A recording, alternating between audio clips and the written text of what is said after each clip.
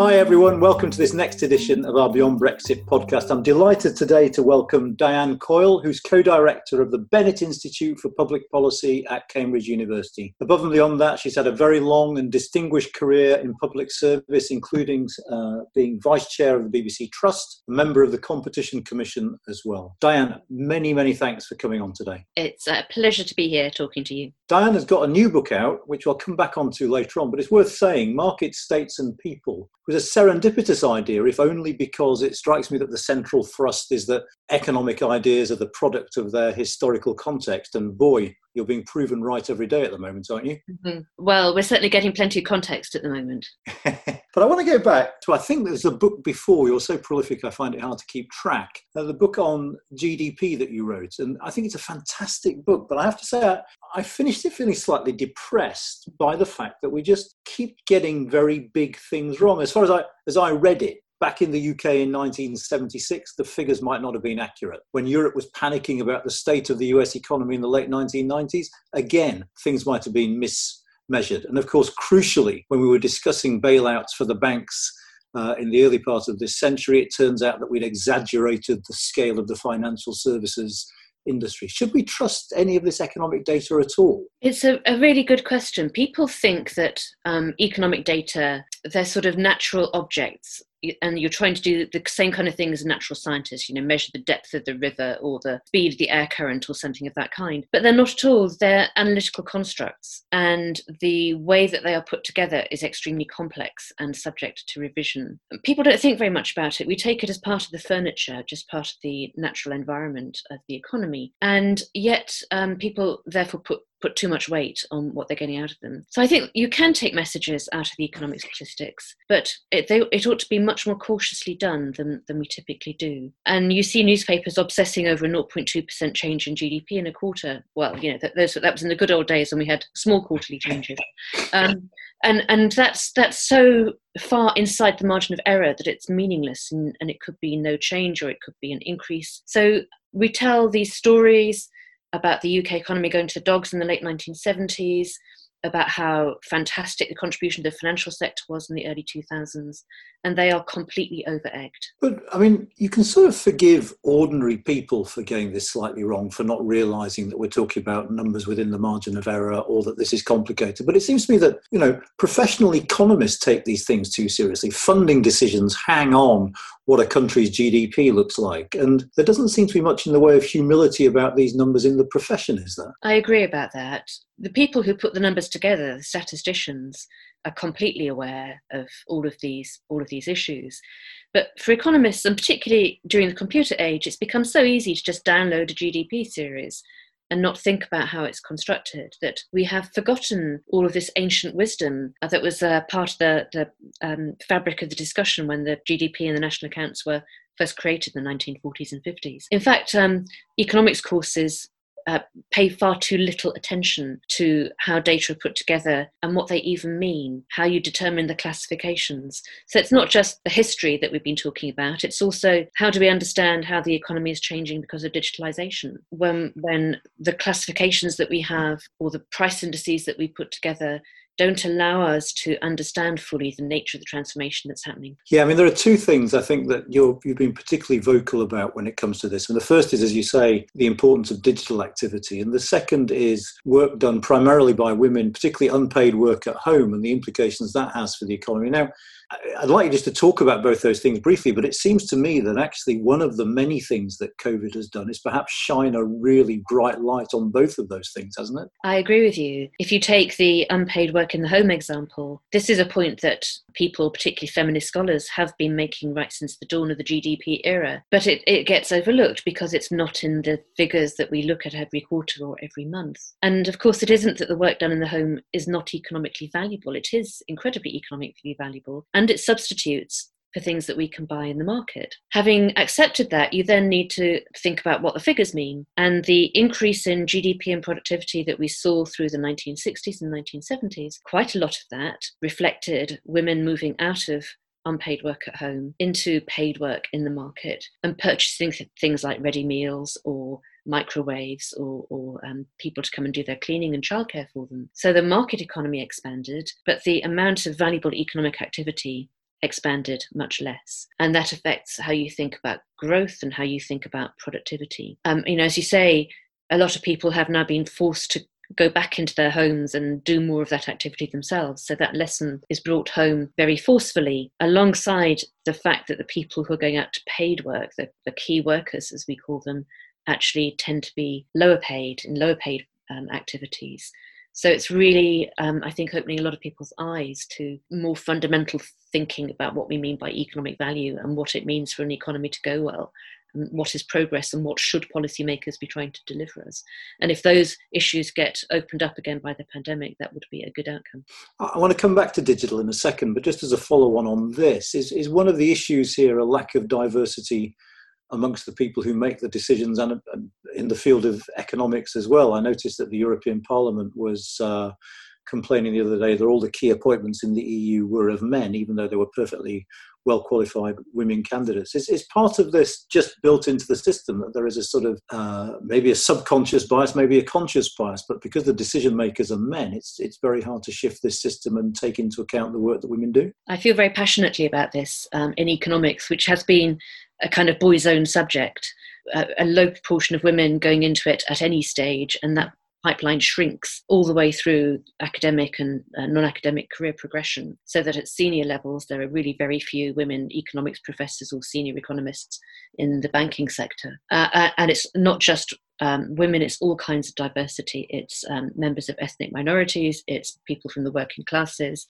more and more economic students coming from private schools, not state schools. And you're not doing good social science if your own field is so unrepresentative of the population that you think you're investigating and doing research on. So that's certainly part of the issue, in just thinking in different ways about what are the questions that we need to answer as a society, and what kind of evidence would help us address those. So I agree. I think that's really important. The economics profession has made huge strides. Current president of the Royal Economic Society, American Economic Association, have in the past 12 to 18 months absolutely recognised the problem and started to act on it, although I think it will take time to address. That's really interesting. I mean, it seems to me that one possible response by a traditional economist would be, this is a science, so actually your perspective doesn't matter. I think the science bit comes in the way that you treat evidence and frame hypotheses and apply statistical tests. The diversity bit comes in terms of the questions that you're asking and what you think is important. And there's actually a lot of science about the importance of diverse cognitive styles and experiences in problem solving. A lot of it done at the Santa Fe Institute. And I think it's pretty compelling evidence about the importance of diversity in all ways to address societal challenges. The other strand, the other missing bit, is that GDP and figures like it don't pick up the scale of digital activity. Can you just explain what the problem is to the lay listener? If you look around over the past, 10 years, since the advent of smartphones and 3G and always-on internet and apps and everything, the way we lead our lives as individuals and the way businesses operate and the kinds of businesses that succeed have completely changed. And it's not captured well by economic statistics because the categories don't include digital. There's lots of data that we don't track, including data about data. People talk about it as being so important, but we don't know how much there is or what prices to attach to data. So it's such a big structural change in the economy, I think on a par with the invention of printing or steam power and electricity, that the statistics haven't caught up. And it's changing the way that we interpret the statistics that we do have. So, for example, if you take the worry about productivity that's concerning everybody at the moment, you can think of lots of good reasons why productivity is low in Britain: underinvestment, demographic change, hangover from the financial crisis. So there are good reasons, but there are also measurement reasons. We did some work recently looking at prices of telecom services, and the official index shows no change over the past 10 years or so. And that's a bit absurd when you think about how much our own use of telecom services has changed. The volume of data that you can get, the transmission speeds, the quality of calls, and so on. If you calculate the price index in a way that reflects the changes, it's actually fallen substantially, possibly up to as much as 90% over 10 years. Office for National Statistics last week said they would adopt some of these changes, and it will lead to an increase in how they measure real GDP and productivity. We don't know how big that will be. It might be very small, but that's one example of something that hasn't been captured. Another is that we're all doing all kinds of things at home pre-pandemic, like our own banking, writing open source software, posting funny videos that entertain people so they don't have to buy newspapers and magazines anymore. So there are all kinds of substitutions out of the market into activity in the home, digitally mediated. That's the kind of reverse of that phenomenon of women going out into the paid workplace. And it may be that all of this is leading to some understatement of real GDP and productivity. I think we need to have a big conceptual rethink of what we mean by productivity in an economy where there are relatively few products and mostly it's services, because you don't count the productivity of a management consultant by the number of pages in their report, which is the kind of construct we have at the moment. So in a sense, what we used to call the phone is now essentially a computer. So to say that there hasn't been an increase in productivity in terms of what we're purchasing, what we're owning, is just fundamentally misleading. It's a computer, it's a camera, it's a map, it's a diary, it's a calculator, all of these things. So all of those are things we're not buying now. I mean, the one thing, and this is my 2020 hindsight, I suppose, reading your book post-referendum rather than pre-referendum. But the one thing I thought was a bit missing from the GDP book was the fact that it misses wide disparities within countries, that you attach a number to a country, and if that number keeps going up, it's very easy to come to the potentially spurious conclusion that everyone's doing all right because GDP is growing. Is that something else that concerns you? Yes, and I wrote the first edition of the book in 2014, so we had not been alerted by Thomas Piketty's book then to the importance of inequality, whether that's between individuals or where those individuals are, so regional, spatial inequality as well. And it was a huge oversight. It's clearly driven lots of important political change in the UK. We, until recently, did worse than many other countries in having subnational economic statistics at all, although ONS has made great strides in recent years. So before the referendum, you would actually have been quite a statistics nerd to figure out what was happening in different regions of the UK to living standards and incomes. And in a sense, because it wasn't part of the statistical picture, nobody noticed what was happening until quite late in the day. Yeah, I remember, I think it was just after the referendum when Andy Haldane gave a speech, I think in Cardiff, which he sort of produced some data on inequalities that everyone really sat up and took notice and thought, gosh, why hadn't we noticed this beforehand? I suppose we have to turn to COVID because it's such a big deal in terms of the economy. And I suppose all the questions I ask you about COVID are going to be slightly unfair because we don't know the answers as yet. But the first thing that intrigues me, and I really hope you can explain this to me, is why doesn't debt seem to matter anymore? And if it does matter, when does it matter? I mean, I sort of get the point that interest rates are low and so debt is cheaper, but we seem to be talking about it in a way that would have been simply unthinkable prior to this year. Is that simply because of the scale of the crisis, or is that because we're thinking about debt and the economy in a different way? It's partly because a lot of the received wisdom about debt was overdone in the first place. Debt matters when the interest rate is high and the economy is not growing very quickly, so it's hard to repay those interest payments. So there's no absolute number, and many economists thought that austerity, as justified by needing to reduce debt, was overdone anyway, even before the pandemic, because interest rates on government debt have been low for some years now. Given that we've got this astonishing, absolutely unprecedented economic crisis, there's also the issue about the counterfactual. And if you didn't use public spending and therefore debt to try to underpin the economy a bit now, actually it would be counterproductive even in terms of debt, because the economic collapse would be much bigger. And just through sheer unemployment payments and crisis management, the government would be spending more anyway. So it's a good gamble to spend a lot, take on more debt, invest that in things that will pay a return, and you might therefore get the growth rate higher. But looking forward, I mean, it's hard to be certain because, of course, the government hasn't yet started talking about how we might think about starting to pay for all this debt. But going forward, it does seem that even in the Conservative Party in government at the moment, there is a recognition of the fact that actually, yeah, we're going to have to control the debt, but we don't have to start panicking about paying large chunks of it off as yet. Would you think that's fair, and would you agree with it? I do agree. It's absolutely too early to start panicking about it. And, to be honest, politicians like spending money. It makes them popular. So I can understand that lots of MPs would be perfectly happy with it. There does come a point after a crisis like this when you do have to decide who bears the burden, because a lot of debt will not be repaid. A lot of the companies that are getting supported will go out of business. And that debt will have to be allocated? Is it going to be paid by taxpayers, by banks?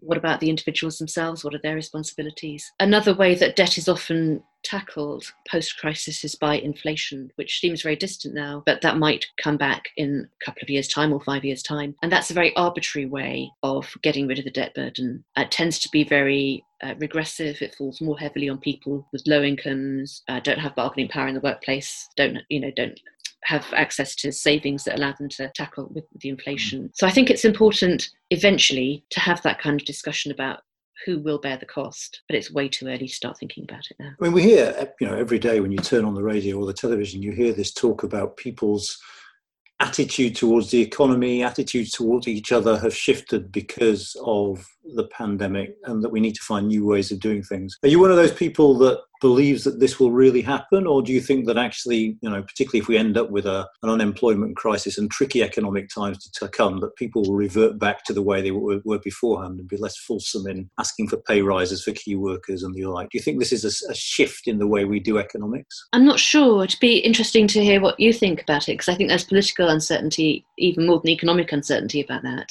There are lots of bits of evidence suggesting that people do want things to be different, whether it's green recovery or higher wages for key workers or whatever form it takes. On the other hand, we've got a Conservative government with all of their instincts about the role of the state, rolling back the state and favouring the private sector. So I don't know how that will play out. I think it will depend on the extent to which the public broadly does want to see investment in clean air and new green technologies, even though that might involve short-term sacrifice from consumption. So I think there's an opportunity. I don't know whether we're going to grasp it, and I think that depends on political leadership. What do you think? Well, I'm not even going to begin to start guessing. I just don't understand politics anymore is the bottom line.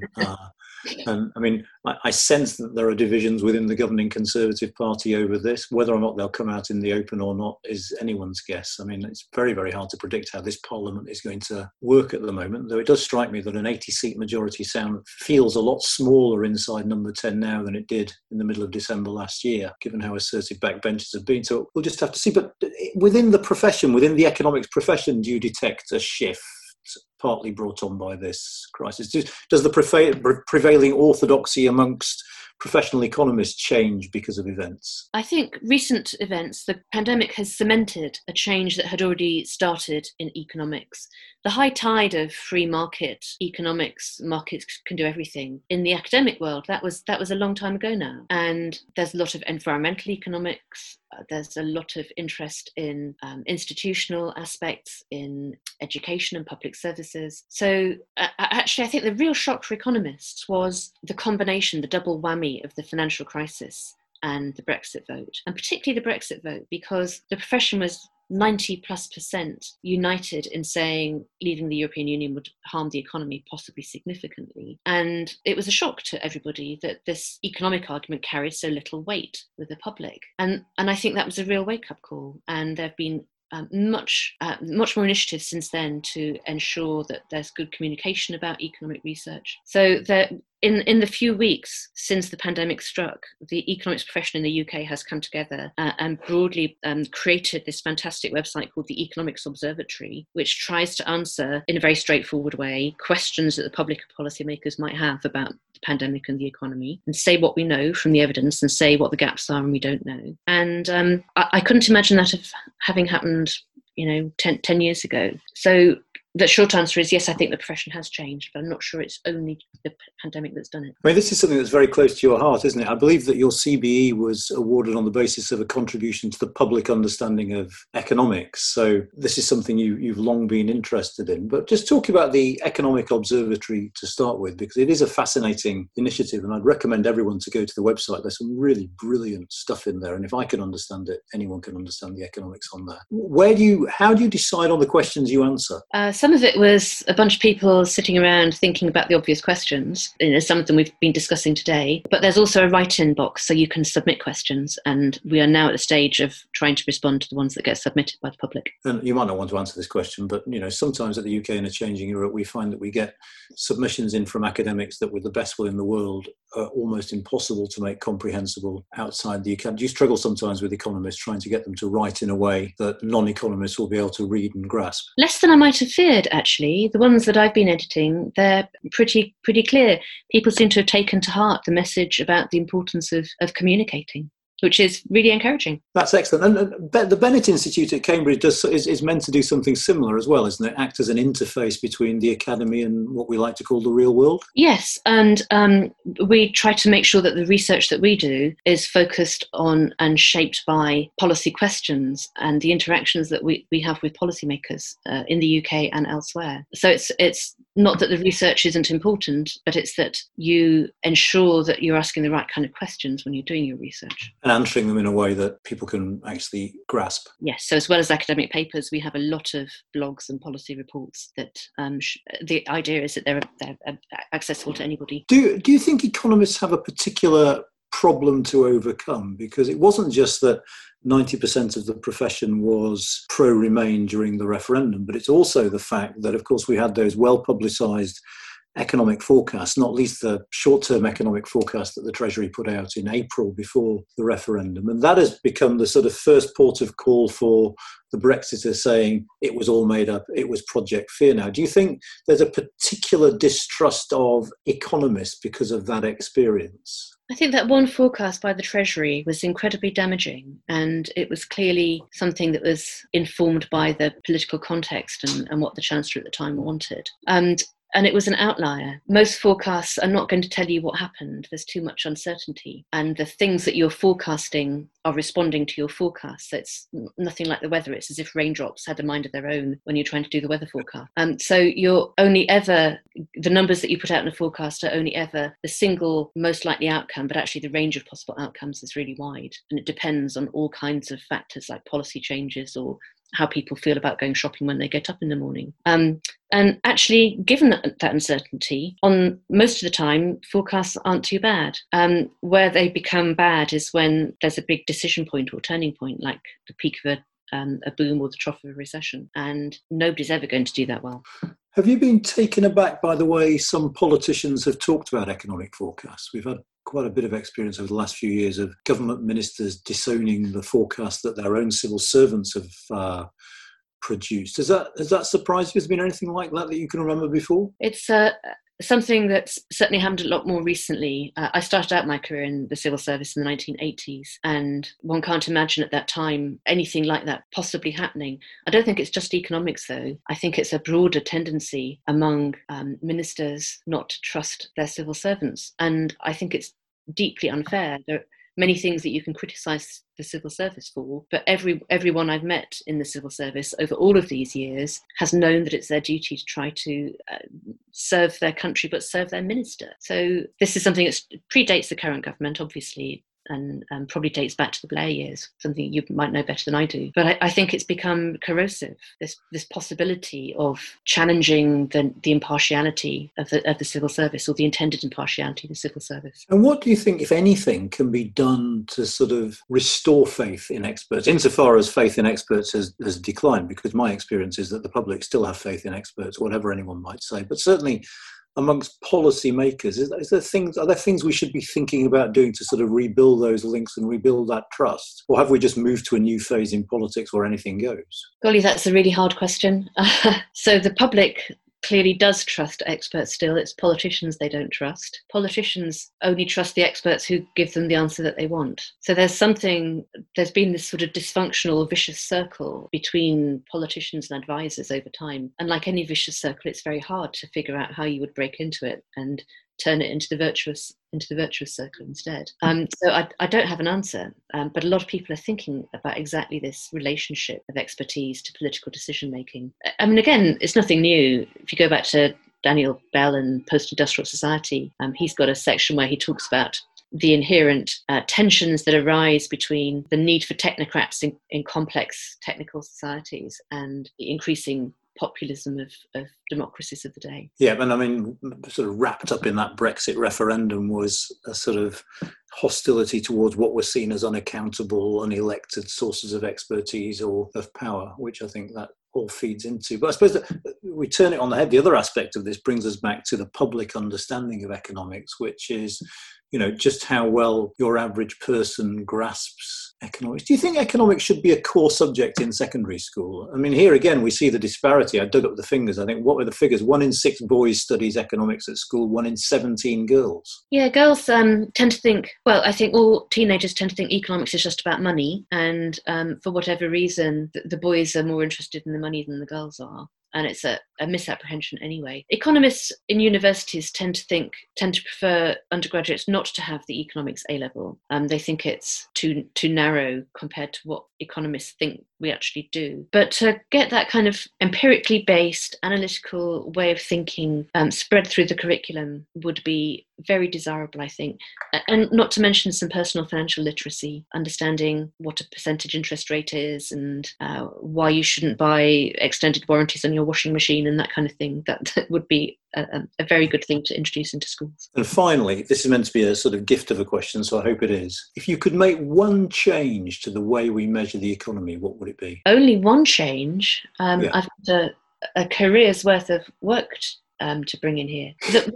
The one change would be to move away from only thinking about the short term in our statistics. GDP is about what happens this quarter or this year. We need to start thinking about the trade-offs over time and the way that what we're doing this year affects the possibilities for the future. This is most acute in the environment and measuring the natural resource use that goes into today's GDP. But it's also about how much we're investing in education, how much we're investing in preventive healthcare rather than patching people up. So it's having a national balance sheet alongside the everyday way of thinking about the economy. And that's the one biggest change I'd want to make. But it sounds like you're talking about a balance sheet that stretches 30, 40 years into the future. Yes, well, you have to value it and you capture the infinite future by the valuations that you use in that balance sheet. So it's not like everyday statistics. It is making a judgment about future actions and future values. But we're never going to achieve any kind of sustainability if we don't do that. Well, good luck with your struggle for that one. But listen, this has been,